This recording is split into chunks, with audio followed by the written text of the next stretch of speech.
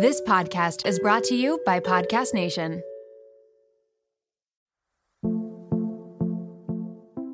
Everyone will experience depressive symptoms at one time or another, especially as a result or as a consequence from an identifiable stressor. So job loss, relationship loss, any sort of kind of life stressor that's going on, we're supposed to feel depressed sometimes. That's part of human nature. When it gets into trouble is when it becomes pervasive and functionally impairing and super distressing. And so then at some point it can cross a line into a clinical or psychiatric disorder.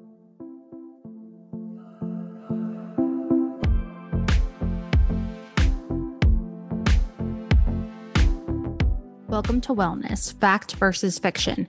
I'm Dr. Danielle Belardo, and I'm a cardiologist who loves evidence-based medicine and nutrition science. But as a millennial, I've watched endless wellness fads take over social media. It's my mission to get to the bottom of things by bringing on the top expert physicians and scientists to help us determine what is fact versus fiction when it comes to your health. It's time to leave the pseudoscience behind and become empowered when it comes to our wellness.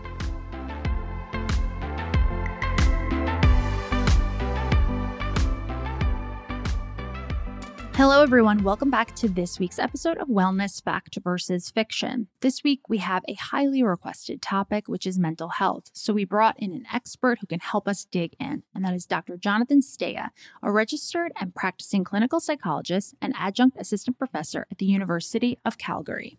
Clinically, he specializes in the assessment and treatment of concurrent addictive and psychiatric disorders. He's interested in topics related to science communication and health misinformation in popular media, especially with respect to addiction and mental health. He's a coalition member of Science Up First, which is a Canadian anti-misinformation social media initiative that creates, distributes, and amplifies best-in-class, science-informed content. He is a co-editor of a forthcoming book investigating clinical psychology, pseudoscience, fringe science, and controversies, out in 2023. During this episode, we discuss the most evidence-based ways to treat both depression and anxiety. He discusses different options ranging from medical therapy like SSRIs and different kinds of therapy treatments such as cognitive behavioral therapy. He also even digs into the data on exercise and depression. This episode is not to be missed. Let's get to it. Hi, everyone. Today we are with the wonderful Dr. Jonathan Steya, and I am so excited to bring him for everyone on the podcast to learn about all things mental health and answer your most common questions about some of the myths in mental health and the misinformation in the wellness space. So welcome, Dr. Steya. Thank you for joining us today.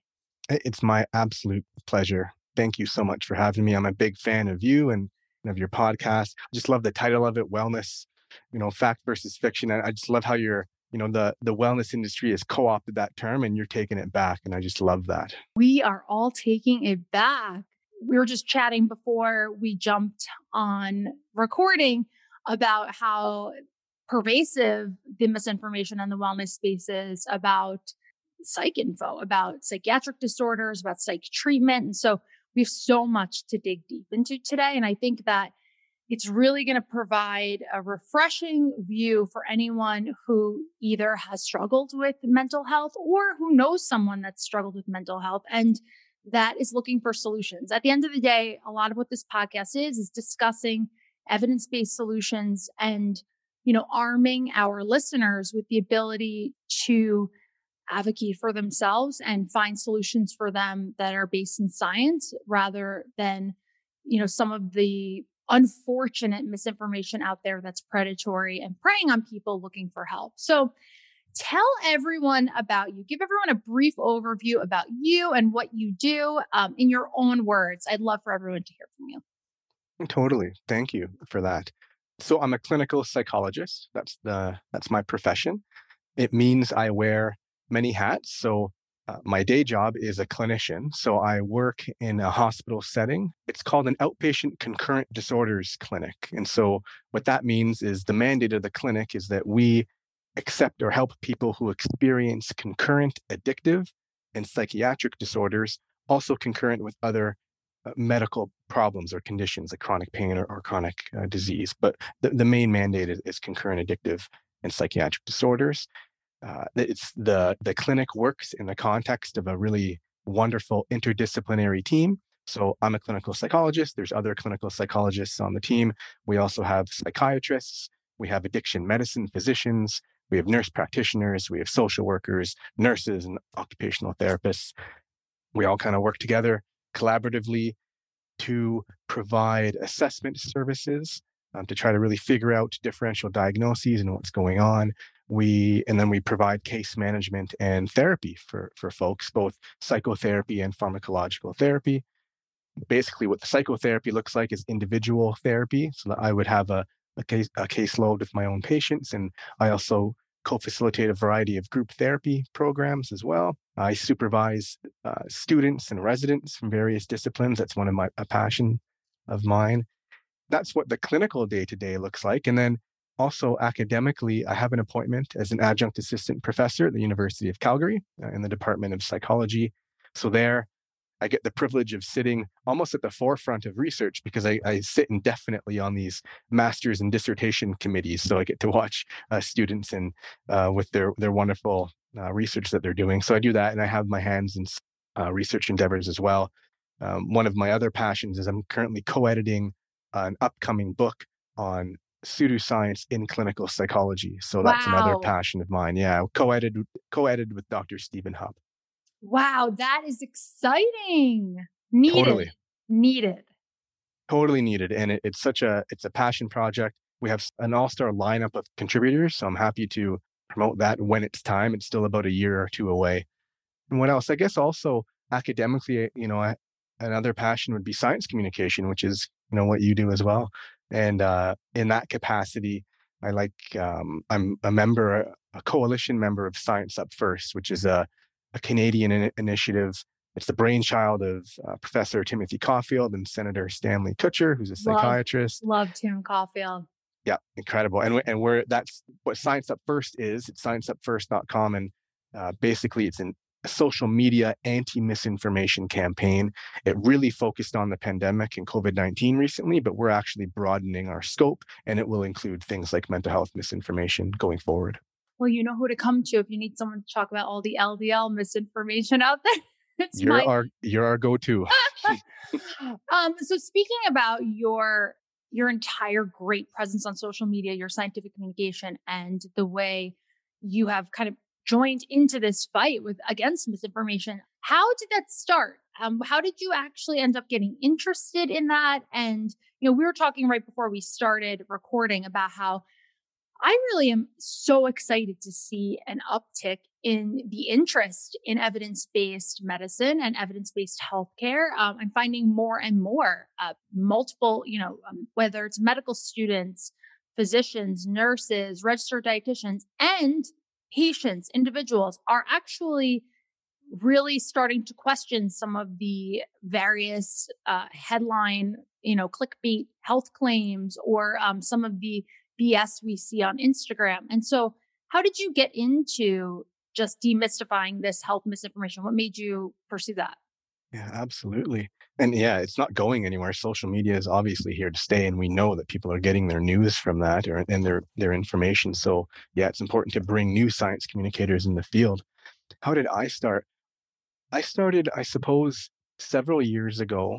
My research interests and doing my doctoral dissertation work, my initial kind of foray into science communication one was about cannabis and cannabis addiction. So that's kind of where I started. So I was writing op-eds and articles in that capacity, kind of debunking myths about cannabis and its use and whether it's helpful or harmful for mental health, whether cannabis addiction exists and things like that. And so I started writing articles and op-eds about that and kind of posting it online, and I guess started paying attention more to social media and to Twitter, especially, and Instagram. And as I did that, I was just jaw-dropped at the sheer misinformation that we were witnessing, especially in the realm of mental health. It was just stunning to me, to be frank. And then at the same time, also noticing that there was such a wonderful science communication community, like yourself, Timothy Caulfield, Dr. Jennifer Gunter, like so many wonderful people that have their own kind of niche areas, and they're similarly debunking misinformation. And so I just found that it had such a a different kind of reach than, the silos of academia does. And Oh, true. it's just that's where people go. And so I suppose that's where I started witnessing a lot of it happening, and that kind of gauged my interest. And then, of course, the pandemic just blew it out of the water. So the pandemic happened, and then it just catalyzed, well, I guess misinformation in general, but also I think it catalyzed that sort of ethical duty that health professionals and scientists feel to display their expertise and to debunk misinformation. So we've joined that community. And I think it's a really great thing because we need to drown out that incessant misinformation noise that is just rampant, especially on Twitter, especially on Instagram and TikTok.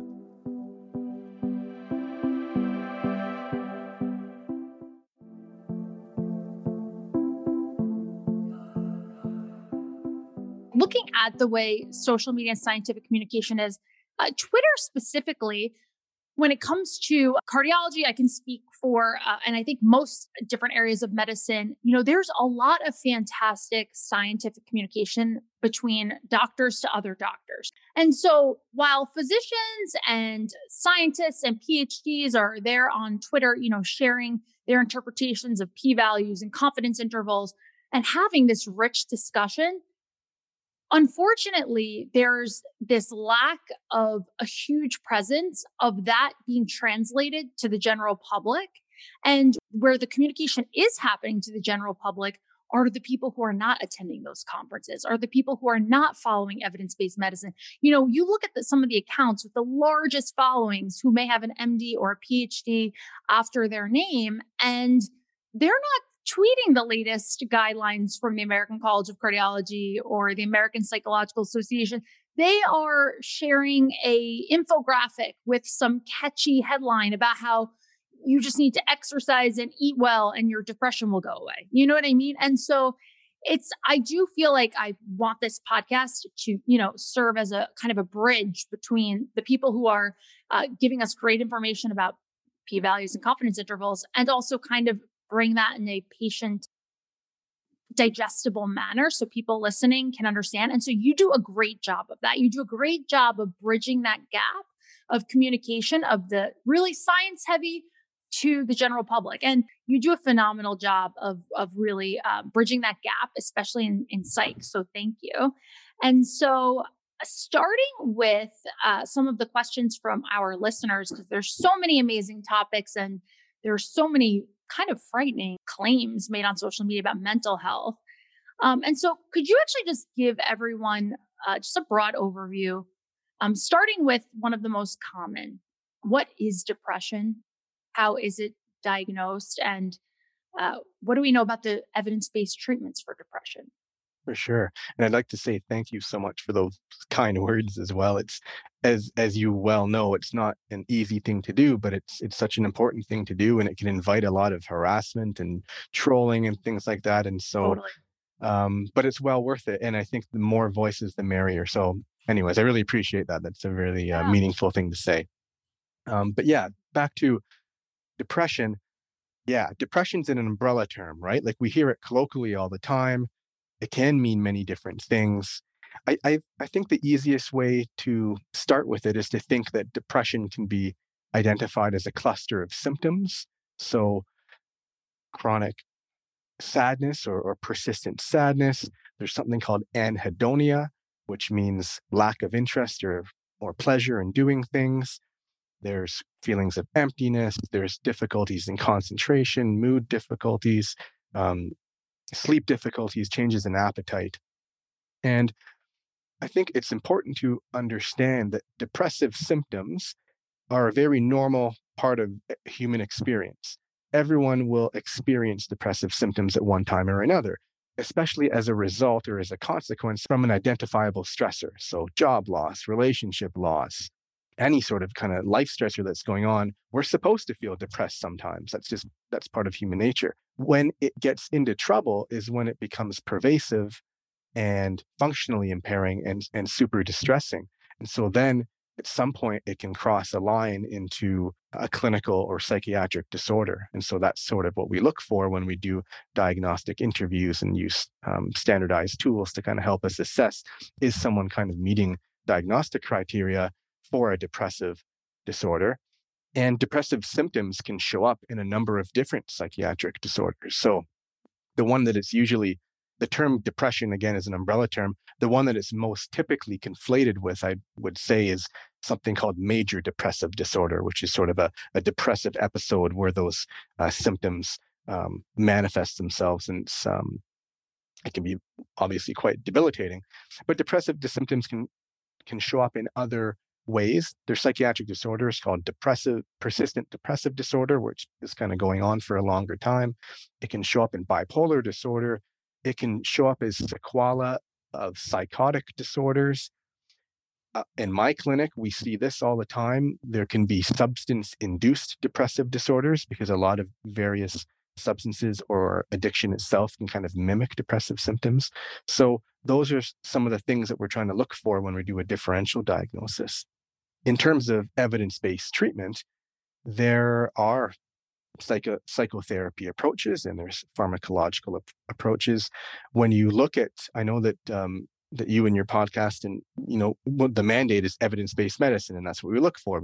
We look to clinical guidelines because clinical guidelines are the culmination of evidence-based practice. They're drawing from many different studies of high-quality journals, high-quality studies to basically derive these guidelines. And so when you look at that, when you look at clinical guidelines across mental health disciplines, so across clinical psychology and across psychiatry, they do tend to kind of converge. So super nuanced, complicated, and even I, as a physician, clearly not trained in psych at all. Even for me, like just hearing you talk about it as it's an umbrella term and all the subsets of it, I don't have a true appreciation for that because I, obviously defer to psych experts such as yourself, but it's so important and nuanced, like you're mentioning. I'm actually almost feeling like silly asking the question, can you define depression, considering that would be like someone saying to me, can you just define,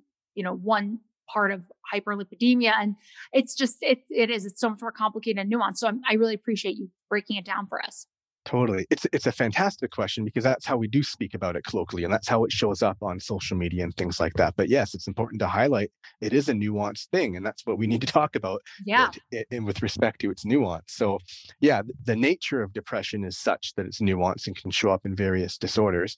With respect to treatment, it's also important to view it across the lifespan because treatment could look differently for child and adolescents versus adults versus older adults. And so that's another layer of complexity. And I don't want to step sort of beyond my scope of practice because my area is the adult population. So I'll kind of stick to that, but it's important to recognize that there can be differences. And so when you look to the evidence-based guidelines, it's basically that the first line evidence-based treatment is offering psychotherapy, or so evidence-based psychotherapy, and there's a couple of them, or second generation antidepressants, which are SSRIs and SNRIs. And so that's typically what is offered. So either standalone or combined.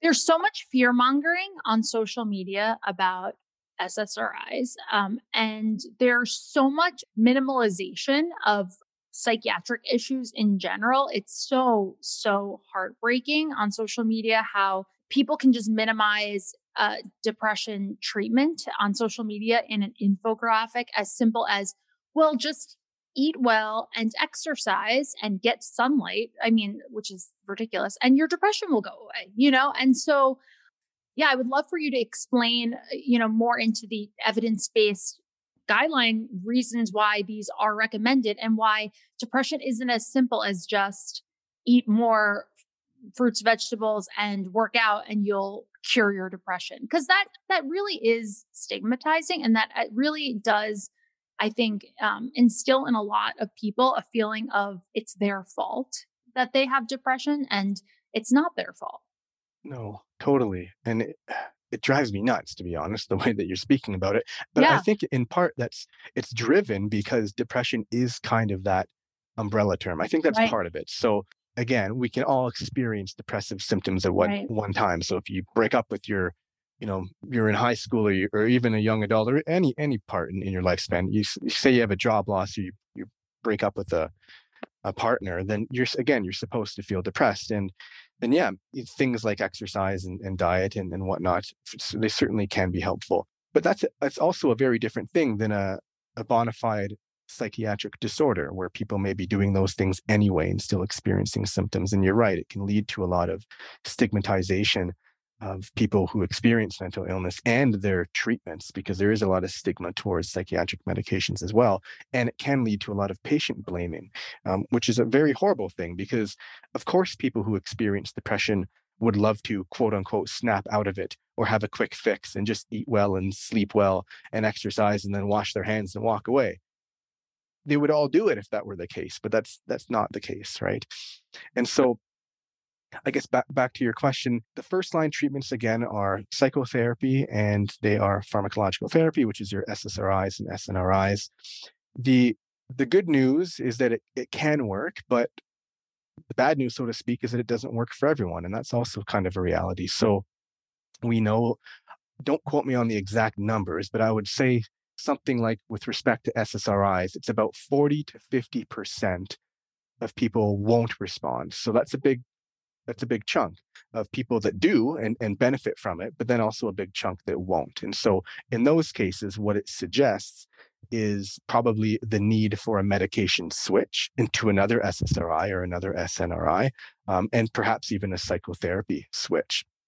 And so I think also baked into these clinical guidelines and these evidence-based guidelines is something that I've heard you talk about even on your last podcast with Derek Barris on the conspirituality stuff. But basically the whole idea of evidence-based medicine is that delicate balance between the three pillars, right? Your evidence base, your clinical judgment, and your patient preferences. And so when we get someone who is, I guess, not responding to treatment, that's where shared decision making essentially comes in between patient and treatment provider, whoever that is. And so that's why it is sort of this ongoing thing, navigating a treatment plan in the context of the evidence base and knowing that it could be a fluid or changing process. What's the efficacy of in treatment of depression of the combination of someone doing therapy plus an SSRI? Does that improve the likelihood of achieving remission or an improvement in symptoms? It's a great question. And yeah, you would think they would. And there is some evidence that they can. So, for example, a combination of, say, CBT and an SSRI has been shown to have improved symptoms over the standalone treatments for specific disorders, for example, major depression or major depressive disorder and panic disorder, and say OCD. But again, it's a layered topic because I think it also involves that shared decision making because there also can be side effects associated with medications, and there could be patient preferences with respect to different kinds of psychotherapy, and so all of that kind of matters and should be taken into context. That said, for treatment-resistant depression, which is basically people that aren't benefiting from the first-line treatments, that combination is typically recommended. I think this is what makes psych so complicated for you as providers too, and for the patients is that, for us, we have so much data with lipids, for example. Like you give a statin, we know we're going to see a certain dose of the statin is going to give us a 50% reduction of LDL in this much time, et cetera. With psych, it's far more complex and nuanced and not always linear. And so the issue with that is that leaves this opening for people to come in and say, oh no, you don't need medication. You don't need therapy. You just need to follow this, whatever diet plan, or you just need to follow this exercise plan. And we'll get into, there is some, positive data for exercise and mental health. And of course, everyone who's listening to this podcast knows that I care about nutrition, but I do think the unfortunate part is that this leaves this area for people to come in and take advantage of the people who are struggling. Absolutely. And that hole is taken advantage of by people that pseudoscience apologists or wellness influencers. They look for that so that they can kind of sneak in pseudoscientific therapies. And I think that's a horrible thing because even in the context of evidence-based medicine, which is that delicate balance between the evidence-based clinical judgment and patient preferences and values. Even in that context, it still remains unethical to recommend pseudoscientific treatments to kind of sneak in whatever you want to do. That's baked into our codes of ethics and our legal standards of practice. It's philosophically predicated on this evidence-based medicine backdrop or philosophy. So yes, it sucks that we don't have perfect treatments. At the same time, it doesn't mean we need to fill those gaps or those holes with alternative medicine garbage and bullshit, essentially. I could not agree more. It's that gray area that is the breeding ground for predatory providers to take advantage of patients. So here's one of the biggest misconceptions, I think, on social media. They consider people in the psych field to be, they're just pushing medications. They're just pushing SSRIs and SNRIs. First, can you explain what an SSRI or an SNRI is? And then can you explain why you're not just pushing them and why it is a patient-centered approach and why EBM is you're not just a pill prescriber. You guys aren't just pill pushers, why there's a method to this treatment regimen. Absolutely. And I want to clarify too, because some viewers may not understand differences between, let's say, clinical psychologists and psychiatrists and stuff. And so I don't, as a clinical psychologist, the vast majority of us, there's some exceptions, but the vast majority don't prescribe psychiatric medications. But you work in a multidisciplinary practice with psychiatrists and you're absolutely. Yeah. In my clinic, in our clinic, every patient that comes to us is attached to a psychotherapist, which is me, and a consulting psychiatrist. So every patient has us as a team. So we are always doing that. And SSRIs are selective serotonin reuptake inhibitors. SNRIs, serotonin norepinephrine reuptake inhibitors. So without getting into the pharmacology of it, they're basically changing dynamics of the amount of serotonin and norepinephrine that are produced in synapses, which are in our neurons. Importantly, the evidence base says that they have modest or moderate effect sizes. And so that's why we would kind of recommend them. In the context of, so you mentioned kind of pill pushers. And I know I lump you into pill pushers. The reason being is that even though you're doing therapy and non-medical intervention, I've seen you be called a pill pusher on social media, which is laughable. So you, just because you follow evidence-based medicine and you work in these multidisciplinary groups where you're giving patients the best standard of care, you still get called a pill pusher. Yeah, I can't even tell you the amount of times. Yeah, we're all pharma shills. Yeah. We're all shilling for vaccines. Like, it doesn't even make sense. Anyways. Yes. I mean, if someone is a pill pusher, they're doing it wrong. They're not practicing competent, ethical, safe care. And to be frank, and I've said this a lot, the psychiatrists that I work with are the opposite of pill pushers. None of them do that. The ones that I work with, they'll preach the slogan "skills over pills." Like, we're always kind of trying to preach that kind of mantra, and at the same time, not stigmatizing psychiatric medication, because the way to think about them is that they're one tool in our toolbox for how we address mental health. So when I go into a co-session with a patient and a psychiatrist, the last thing that we're doing is pill pushing. And psychiatrists, the ones that I work with, will be very explicit about that. So they will say, we're not, like I've heard them say it countless times, I'm not pushing meds. And patients get that and they appreciate it. And that's part of developing a therapeutic alliance and a therapeutic relationship with people. And at the same time, asking them, what do you think? Do you want to try this? Here's informed consent on the benefits and the harms. And that's how we go about doing things. And then we have regular meetings. We're monitoring symptoms, we're monitoring side effects, and that's how you do evidence-based practice, which involves kind of shared decision making on that front. And sometimes it's super important to have medications, especially when you have people that are really in the midst of severe depression, when it's hard for them to even engage in therapy to begin with. They can't get here, they can't get to the hospital, they can't do any of the quote unquote homework that's sort of involved in psychotherapy work, because they literally can't get out of bed and they can't move. And so sometimes SSRIs can be helpful for that, but even for people with moderate depression too. So I understand there is kind of that gray zone, but I think it kind of leads me to another area, if you don't mind, which is Yeah. kind of what you're talking about. You talked about that gap in medicine and gap in mental health being exploited. And one of the things that I've been quite vocal about, and I've written about it, is sort of this anti-psychiatry disinformation campaign, um, Yes. which is a thing. It's similar to an anti-vaccine movement insofar as they're really about moralistic criticisms and basically pseudoscientific cherry picking, anti-science kind of ways of approaching a mainstream discipline. And it's very stigmatizing and it compromises patient care. Anti-psychiatry, I mean, the movement dated back to at least the 60s. It was a bit more organized then. Now it's not really organized at all, but it kind of flourishes. The same debunked tropes over and over flourish kind of on social media. And so that's kind of the things that we want to rally against, because, for example, some of those tropes are mental illness doesn't exist. If it does exist, psychiatric medications are all harmful. They don't help at all.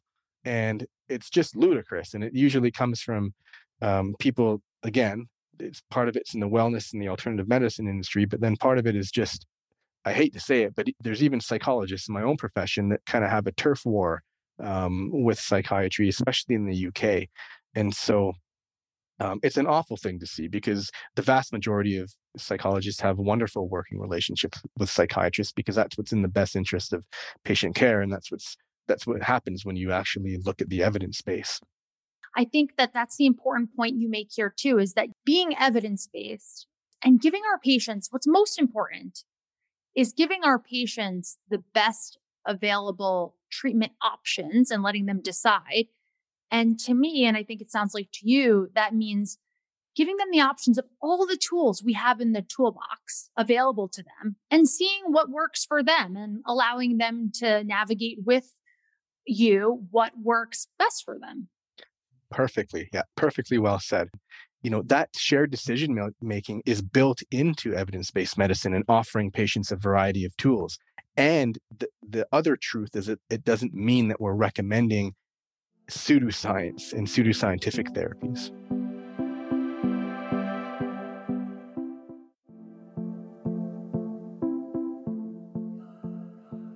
What are your thoughts? One of our listeners had sent in. I actually had this common theme when I asked what people what people were wondering and what their questions were about, specifically about mental health. Some people had mentioned, they go to their primary care doctor. They mention, some depressive symptoms, and they're just prescribed an SSRI right off the bat. They're not offered or referred to mental health therapy. I think that can kind of be sometimes on us as physicians to do a better job with that as well. Because I always like to say, listen, traditional healthcare, especially in the United States, is not without its problems. Overall, I think that we have, obviously in the US, we have lots of constraints in the health system, and primary care providers, especially, I have so much respect for them. They're so busy. So I don't even want to say, blame them for this. But one of the most common things, that I got, the question was, is that I went to my PCP and they say, oh, and I mentioned that I've been depressed. I'm having trouble sleeping. They mentioned that they're having, some difficulty eating and getting their tasks done. It's interfering with function. They may certainly need an SSRI, but they feel that, some people express that they feel that that's just prescribed to them, and then nothing else is kind of talked about, and they're not sent to therapy. So what are your thoughts on that? Because I do think that is something that as physicians in general, we can do better about too. I absolutely agree and empathize with people in that position. And it basically speaks to the issue of overdiagnosis and over medication. And that is a very real issue. And that is a gap in medicine, right? Again, a gap that shouldn't be exploited by pseudoscience and other Agreed. kind of bunk. But and sometimes anti-psychiatry people will use that to say, look, it's all harmful. No, it is a gap that we need to improve. And any evidence-based mental health professional will tell you the same. Yeah, we don't want overdiagnosis and over medication. And you're right. And we see that here at our clinic as well, where there is sort of perhaps prescribing an SSRI where it's not indicated. Especially what we see in our clinic is prescribing, say, benzodiazepines, where it's not indicated. So benzodiazepines are anti-anxiety medications essentially for people with anxiety, but they have a high addiction potential and a high physiological dependence potential. And so those folks unfortunately end up coming to our clinic and we have to end up deprescribing or taking people off. And so it's certainly an issue. And like you, I absolutely love family physicians, primary care providers, because they have so much on their plate and they're so busy much. and they deal with everything, which they can't even fathom. So I get it. And so it's not on them. It is more on treatment models. So maybe, I don't know what, I don't have all the solutions, but better mental health training, better training and being able to do differential diagnosis to see someone actually meeting a bona fide psychiatric disorder and does need an SSRI, and having more time with patients. And that's another sort of talking point that alternative medicine gurus will use. They'll say, well, naturopaths and, every other alternative medicine practitioner, they succeed because they have more time with patients. We all want more time with patients and they agree that's a good thing. But what alternative medicine practitioners do is they spend more time with patients and end up giving them fake diagnoses and fake cures, versus we want evidence-based professionals to have more time with patients so that we can get it right and mitigate. Totally. And so do you think it's reasonable to say, so say if someone sees a physician and they feel like they just had an SSRI thrown at them and it was kind of just not, they don't really know what to make of it.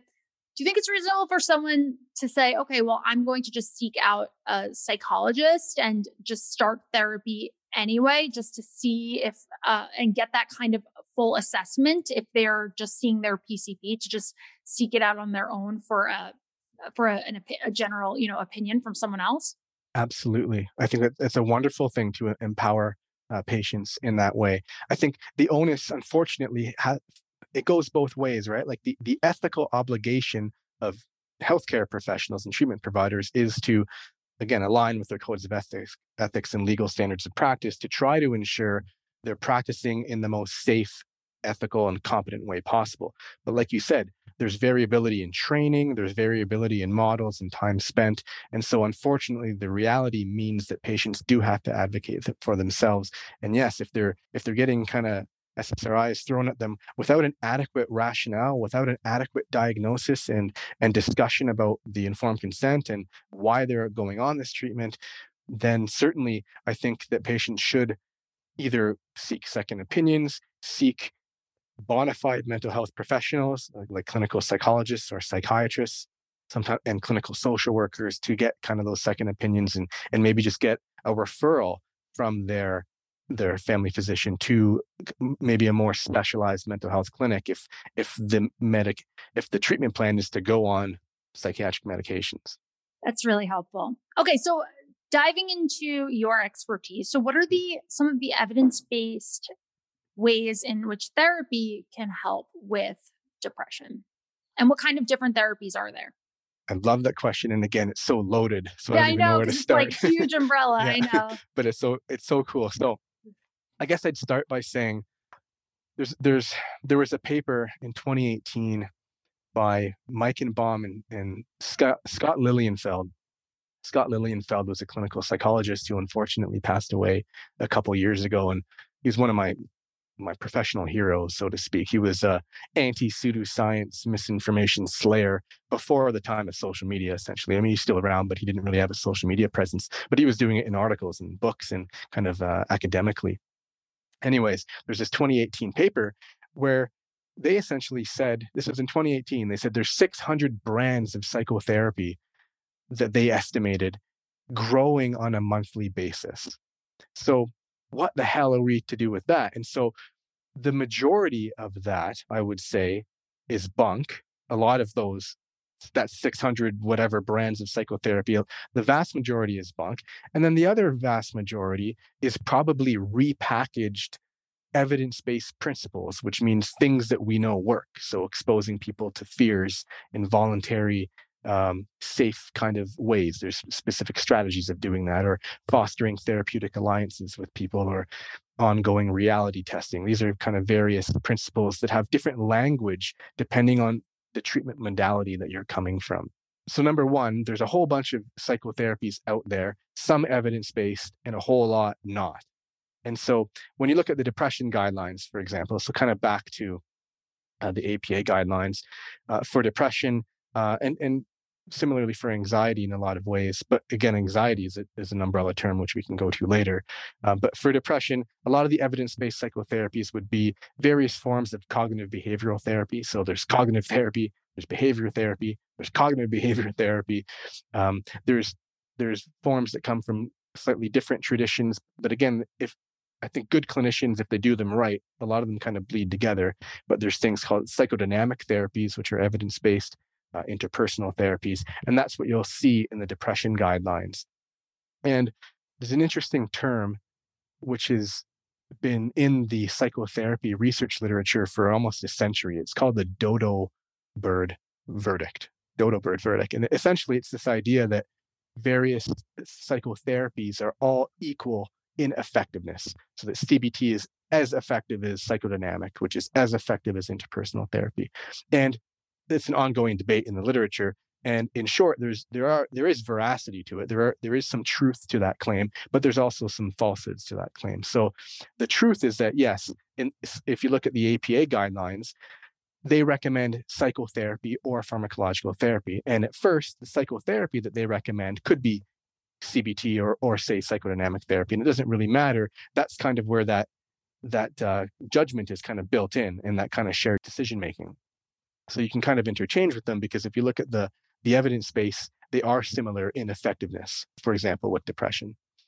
That said, with the dodo bird effect, not all psychotherapies are equal. For example, that 600 brand of God knows what, who knows what some of those therapies are. A lot of them are unstudied. A lot of them are probably scientifically implausible, and a lot of them are kind of bunk. And then, of course, there's harmful therapies too, because psychotherapy is not completely innocuous. I'm going to have a whole chapter on that kind of devoted to our pseudoscience and clinical psych book. But some of the stuff that sticks out that people are probably familiar with, probably the biggest one is conversion therapy, which tries to change someone's sexual orientation, which is just insane. It's absolutely insane. And it's actually illegal now in Canada. I don't know about the US, but it's banned. And there's other harmful therapies like critical incident stress debriefing, which is sort of something that you do with first responders, trying to basically immediately debrief with them in a kind of a structured way. That's been found to be actually harmful long term. And so all that to say, psychotherapy is not innocuous either. It can be helpful and it can be harmful, and it is important to look at the evidence base. And so one that under my small understanding of psych that I thought I read has some interesting data is cognitive behavioral therapy. And maybe I'm biased because I did all my medical training, my medical school, my residency, and my fellowship in Philadelphia, where it was near the Beck Institute, where they do like all of the CBT training. So we had lots of CBT guru psychologists nearby. And I saw, this is anecdotal, and so obviously this is not based in evidence, but I saw a lot of my patients improve with these really robust CBT treatments. So can you explain CBT, and is my impression of it accurate, or am I just biased? No, you're not biased. It is accurate. CBT is one of the most evidence-based treatments we have for a variety of disorders. So depressive disorders, anxiety disorders, addictive disorders, which is also what we deal with here. Yes, and you mentioned the Beck Institute because, CBT was developed by Aaron T. Beck, who was a physician probably around the 60s. So CBT kind of has its roots in the 50s and 60s, kind of in behaviorism and cognitive therapy or cognitive psychology. Beck himself, traces it back to psychoanalysis as well, kind of some Freudian roots, and even way back to the Stoics, which were some philosophers, which is Stoicism, which is kind of the pursuit of knowledge. Can you explain what CBT is for anyone that's not familiar? Yeah, totally. It's also one of those things that it shouldn't be an umbrella term, but it's come to mean an umbrella term because so many people say they're doing CBT. I've had patients come to me and I'll ask them, have you had CBT? And they'll say, oh yeah. And then I'll ask them to explain it to me and they don't know what the hell it is because there's variability in training, or maybe they got it from someone that doesn't quite know it. And so anyways, CBT is essentially the idea in short, I'll kind of simplify this because there's many advanced branches of it, but it's in short, it's the idea that our experiences can be broken down. It wants us to slow down and break down our experiences into three kind of domains, which is kind of a traditional triangle of CBT. So we have thoughts, we have feelings and sensations, and then we have behaviors. And so what I mean by breaking down our experiences, if someone is in the midst of a depressive episode, say, I'll ask my patients, how do you know when you're depressed? And then they'll start telling me. They'll say, well, I start to feel guilty and I feel sad. So that's kind of the feelings domain. And then they'll say, and then I withdraw and I isolate and I don't answer the phone and I start missing work. Sometimes I drink, sometimes I use weed or other drugs. Those are behaviors, right? That's the behavior domain. So you kind of isolate and you do kind of behaviors. And then they'll tell me kind of thoughts that they're having. Things won't ever get better. I'm a loser. I'm a failure. Life sucks. Life would be better without me. It can go to some pretty dark places. And so that's kind of the triangle. So CBT is trying to help patients understand that their thoughts, their feelings, and their behaviors are all intricately connected.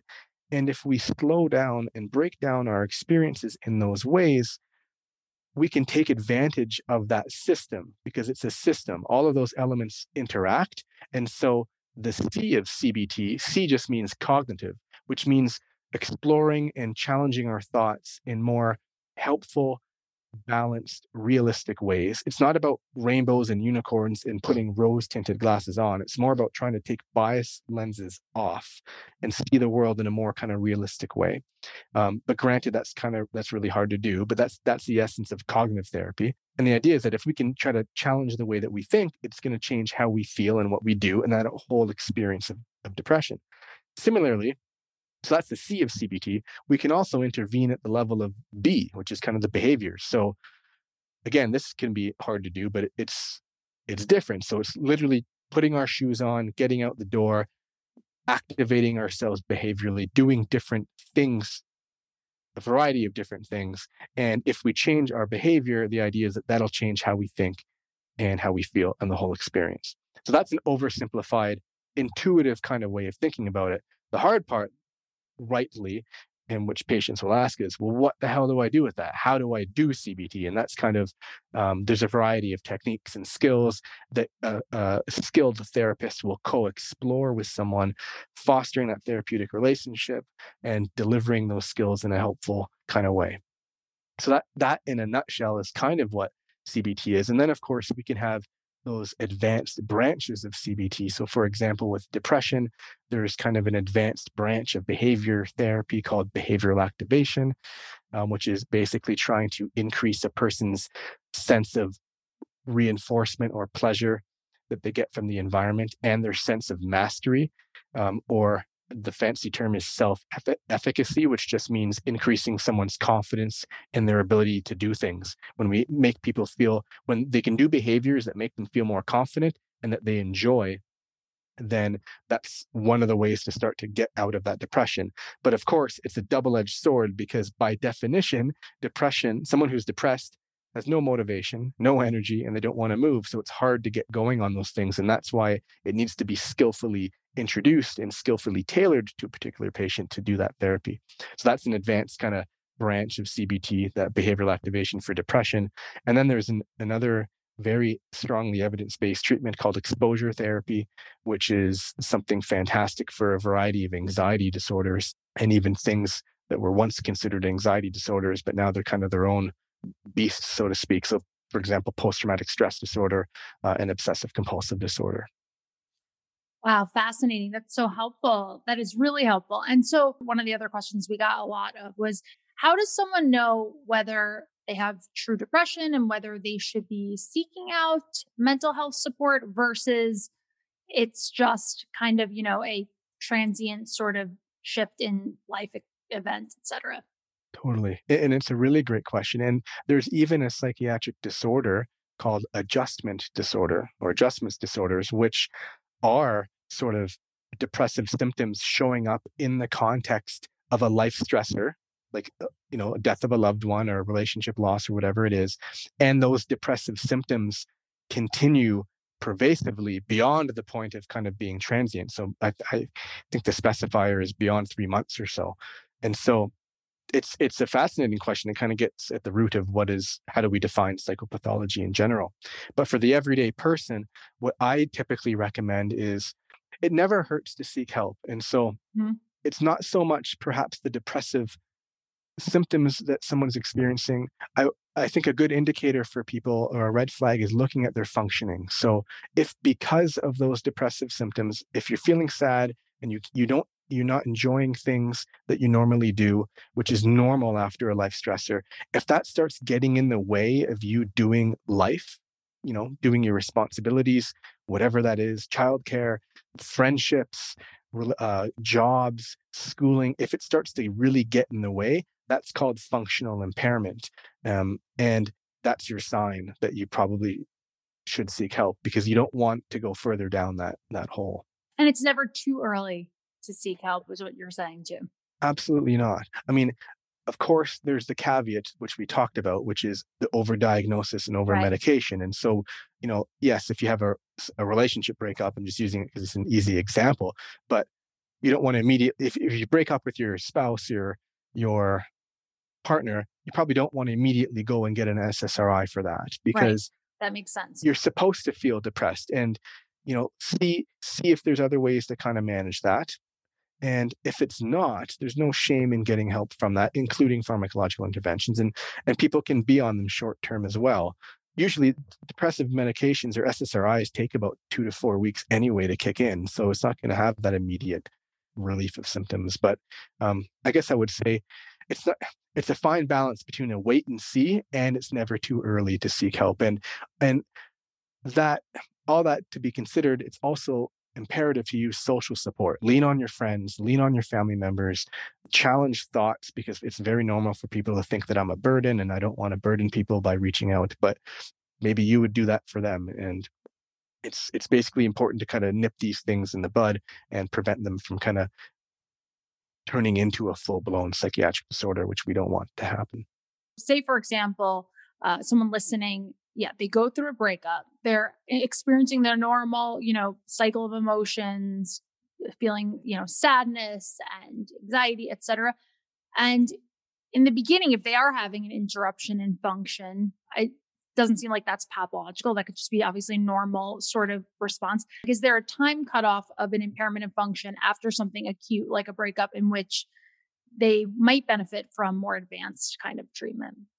It's a good question. And yeah, different disorders will have, different psychiatric disorders will have different criteria for that. And to be honest, I think some of it's pretty arbitrary. It's just sort of trying to, if it's persisting, if those symptoms are, say, persisting beyond 3 months or 6 months, and just kind of checking in with yourself on those kind of timeframes. Do you notice a difference between the first week versus 3 months versus 6 months? If nothing's changed, you want to get kind of help, right? Yeah, especially because, things, when people go through life changes like death in the family, or, any kind of loss, or loss of a job, like you were explaining, or loss of a relationship. I think it's great that you mentioned that it's normal to feel those feelings and to feel sad, and that we can't make a normal grieving process a pathology, but I think that that's an important key that you brought on, is that an extended loss of functioning in normal life, and an interruption in normal life is something that is a red flag to just kind of seek some extra help. And it's never too early to get some mental health guidance. Absolutely. I think, again, the hallmark of when to seek treatment is that impaired functioning. And again, it's kind of never too early. I think every single person can benefit in general from psychotherapy, and having someone have evidence-based treatment with them, whether it's sort of for prevention or intervention. And that's a personal choice. Absolutely. Okay. Well, moving on to some of the lifestyle interventions for something like depression. What is the data show on exercise and depression? Because there's lots of headlines on it, and I'm never going to imagine that I can interpret the evidence in psych accurately. It is not my expertise, so I'm going to defer to you. What are your thoughts? That's a tall order for me to try to decipher that literature, but I thank you for that. Um, exercise, you and I talked a bit about that before. So both you and I hate pseudoscience. We harp on it all the time. And one of the hallmarks of pseudoscience is claiming that something is a panacea. So meaning it can treat everything. You see that in the cannabis world. It can treat cancer and COVID and AIDS and God knows what. And so that's kind of a hallmark of the pseudoscience. That said, I think exercise is one of those things that is a real panacea. And I would say that I want to qualify that statement, but I think it's one of those things that in general, it's good for all overall health, mental and physical health. And that's not to mean that it's the only tool in the toolbox and that it's the be all end all. I just think that it's positive for overall health. And that is what the data says when you look at depression. I think there was a recent Cochrane review. I don't know how recent it was, but there was a Cochrane review that basically said it was small to medium effect sizes for exercise on depressive symptoms. So that's a great thing. So I said I wanted to qualify it. And the reason for that is just like you said, it can be sort of abused, I guess, by alternative medicine practitioners, or it's sort of a launching pad for patient blaming. And we don't want to get into that because, like I said, there's a difference between mental health and mental illness. So when someone is in the height of a depressive episode, they have severe depression, they can't get out of bed, it's hard to brush their teeth, they can't shower, they're not going to run a marathon, right? And of course they wouldn't, because they can't. And so we don't want to patient blame folks for that. And so when people come to me, of course, we're going to be recommending exercise, but it needs to be very, very tailored and delivered in a very delicate and balanced way, and probably part of that behavioral activation component of therapy, which I mentioned, which is kind of CBT. So the exercise that we're going to be recommending is going to be exercise tailored to the patient. So the any kind of movement that they enjoy that will motivate them and reinforce them to continue to do it, and any kind of exercise or movement that will increase their self-efficacy or their confidence, they can slowly start to do it. But yeah, there's going to be nuances there. And it's another thing that kind of, while I'm on the tangent, that drives me nuts about that alternative medicine community, because they'll try to claim exercise as their own, almost as if it comes under their purview. And it doesn't. I've been, quote unquote, prescribing exercise for over a decade, which all evidence-based health professions do. And that's the downfall, or I guess the slimy propaganda tactic of integrative medicine, is that they try to integrate what works, evidence-based treatment, which is exercise. They'll throw that in and claim that we don't do it, which we do. And then they'll sprinkle in your energy medicine or your naturopathy or whatever God knows else bunk. So true. And that's why I think it's so important, when we discuss in the podcast, like when we're talking about cardiovascular disease, we'll talk about, lipids, and we're talking about statins, but we're also talking about diet. We're talking about exercise. Of course, our cardiology guidelines recommend, first line recommendation is nutrition and exercise and lifestyle change for every cardiovascular disease. And so I'm so happy to hear you endorsing exercise and the data for exercise in depression and certain mood disorders.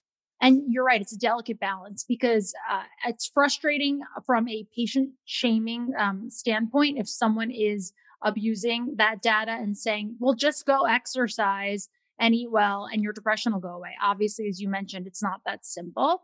But at the same token, I think it's so important to emphasize that evidence-based care includes lifestyle intervention and can include exercise for someone who is at that point where they can exercise. And also, I think in many ways, it gives hope, for patients listening, that, wow, there is some positive data for exercise and for depression. And so it gives them maybe a bit of hope that there's something that they can do that can help maybe alleviate some symptoms or make them feel better, give them a little bit more autonomy and a sense of control. And so I think that there's, a lot of positivity to it. And I think it's important that, you're emphasizing that we are not, alternative health providers. You are obviously recommending the most science evidence-based care and treatment. And that includes lifestyle and exercise. Absolutely. I've been running the same group therapy group for over 5 years, and that's a topic every week is about, Amazing. yes. So it drives me nuts when you get people online who are calling us saying, you guys don't, talk about lifestyle or exercise. Like, that's embedded in evidence-based practice. It's incredible. Next up is anxiety. And so I know that this is another going to be umbrella kind of nuanced thing, but if you could kind of just give everyone an overview about anxiety disorders in general and the guideline treatment for that as well. And I know that's a tall order of a question. Yes, but my pleasure. I'll try to keep it succinct. So, well, just like depression, anxiety symptoms are a very normal part of human experience. We get anxious about things. It's sort of a future-oriented response. It's protective in some ways. We become anxious when we perceive a threat, right?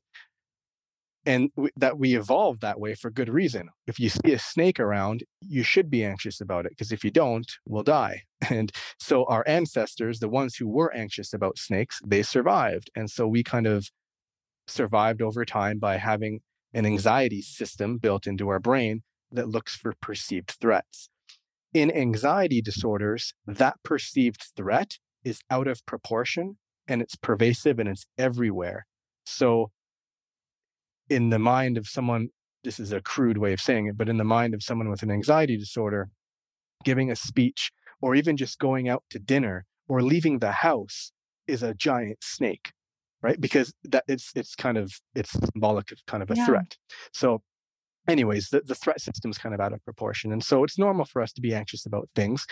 Again, like depression, when it becomes problematic or turns into a psychiatric disorder is when it really starts to impair functioning, when it causes significant distress and functioning. And anxiety can show up in different ways. So you can have different anxiety symptoms. So for example, there are anxiety disorders. There's different breeds of them, so to speak. So there's social anxiety disorder, where the anxiety is really, really about being socially anxious. So you can't make phone calls, you can't leave voicemails, you can't go to the mall, you can't get out.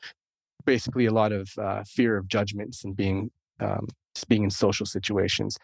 There is generalized anxiety disorder, which is perhaps one of the ones that's most conflated with when someone says anxiety. So generalized anxiety disorder is what it sounds like. It's anxiety generalized to everything. So they identify as worriers. They just worry about everything. The worrying is excessive and it's out of control, and they can't stop it.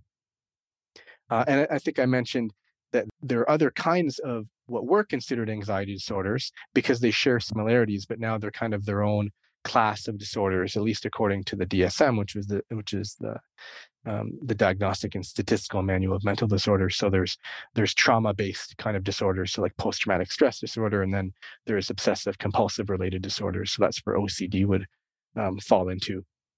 And similar to depression, evidence-based treatment, unfortunately, is similar. And so when you look at the guidelines, some of the clinical guidelines will be more focused on particular disorders than others. So you have, say, social anxiety disorder guidelines, and then generalized anxiety disorder guidelines. And for example, when you look at, say, GAD, you'll see similar things to depression. So you offer evidence-based psychotherapy, which is CBT is probably for GAD, CBT is first line treatment.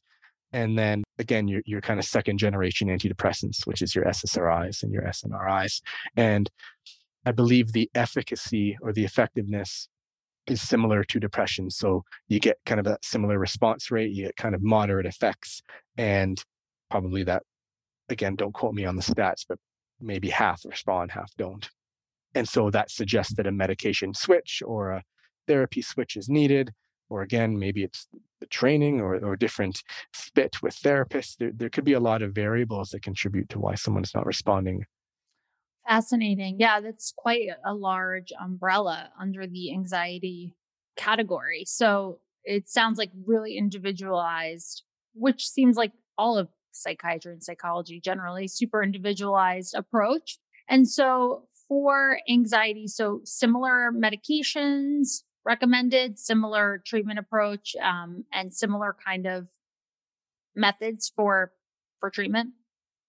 Yeah, like the similar models, like, so for example, if you take a cognitive behavioral approach, the models will be the theoretical models will be similar, but the techniques look quite different. So I think I mentioned exposure therapy as being an advanced branch of CBT, which is first line treatment for a number of disorders. And exposure therapy is incredible. I guess how to put it in a nutshell, it basically, what I tell patients is it literally involves facing your fears, which is a Wow. scary thing to think about, but Yeah. in a very structured, voluntary, safe, baby step kind of way. And so you can almost imagine, I guess, to help people conceptualize it. So a specific phobia is a kind of anxiety disorder. So someone could have a fear of snakes. All things considered equal, if we don't think of things like comorbidities, which is other kind of psychiatric disorders, but if you're just treating a specific phobia, you could probably treat a snake phobia in an hour, or it's kind of been done, depending on patient characteristics. So what that would look like with exposure therapy is, let's say someone has a phobia, they can't even look at a picture of a snake without having a panic attack or without having intense anxiety. So you basically, well, you have to develop a therapeutic alliance with someone. You have to explain the rationale of CBT. You have to explain why it works and kind of what happens in the brain. And then you get people to voluntarily expose themselves to stimuli that elicit an anxiety response so that their brain learns how to cope with it over time. So for someone with a snake phobia, it may be looking at a picture of a snake for 10 minutes or maybe a week or maybe a month, and you do that repeatedly until your brain gets used to it, so to speak. I mean, there's different languaging for it. And then once you do that, you step up in your hierarchy, and now you go to watching YouTube videos of it. And then after you get used to conquering that, then you bring in a toy snake in the room and you manage that. And then eventually you get a snake in the room, but you're 10 feet away from it. And then you're 5 feet, and then you're 2 feet, and then it's on you. And then so that's kind of a nutshell way of explaining what exposure therapy is. The same Wow. and the same principle can be applied to trauma. So you're being exposed to traumatic memories. It's a bit more complicated than that. Oh, it is complicated than that, but it's the same principle. And the same thing with kind of OCD, because with OCD or obsessive compulsive disorder, we would do exposure therapy where we expose someone to a stimuli. It triggers intrusive thoughts and memories or whatever it is. And then someone with OCD will want to do a ritual to get rid of that, to make them feel better. So maybe they're compulsively hand washing, or they're checking stoves, or they're mentally counting. And in OCD, you have to help patients find a way to not do that neutralizing or not do that ritual. So that evidence-based treatment is called exposure and response prevention, which is very specific to OCD and it's first line treatment.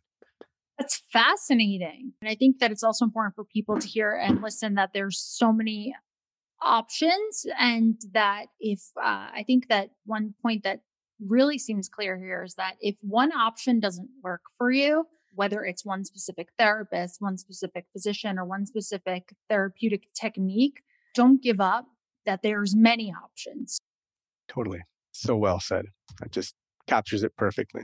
Well, thank you so much for joining us today. I took so much of your time, but this was such a phenomenal deep dive. Thank you for demystifying all things mental health. We could have talked for 17 hours because there is so much nuance in this topic, but thank you. And let everyone know, where can they find you on social media to learn more from you? Thank you. I had so much fun. This was an honor for me. I'm a big fan of yours and Oh, it's and a friend, and I had so much fun being here. So thank you for having me kind of pontificate about this stuff, I yes. guess. So thank you. Yeah, social media. I mean, I'm trying to do my best on Twitter. That's probably the best place to find me, which is at my first and last name, which is Jonathan Stea. I want to plug scienceupfirst.com as well, because that's our Canadian social media anti-misinformation campaign, which is doing such fabulous work on debunking misinformation. Again, in the context of COVID-19, but we're expanding our purview beyond COVID-19 to other areas of health, including mental health. We need you on Instagram. I'm on Instagram, but I know we need you posting this on Instagram. Instagram's like the wild, wild west, and now TikTok of misinformation, but I still haven't dipped my toes in there either. So yes, I sometimes look and then get scared and go back to Twitter, and then that's not much better either. So I don't even know where to go. well, thank you so much. We'll link to both your information for social and Science Up First on our show notes. Thanks again, Jonathan. Thank you so much, Danielle. Thanks for listening to this week's episode. I would love to keep bringing you all of the latest health and wellness information and misinformation to debunk. So please do me a quick favor and leave a 5-star rating, review, and share with a friend. Make sure to leave a comment about which wellness fad you'd like debunked next, and I'll get to the bottom of it.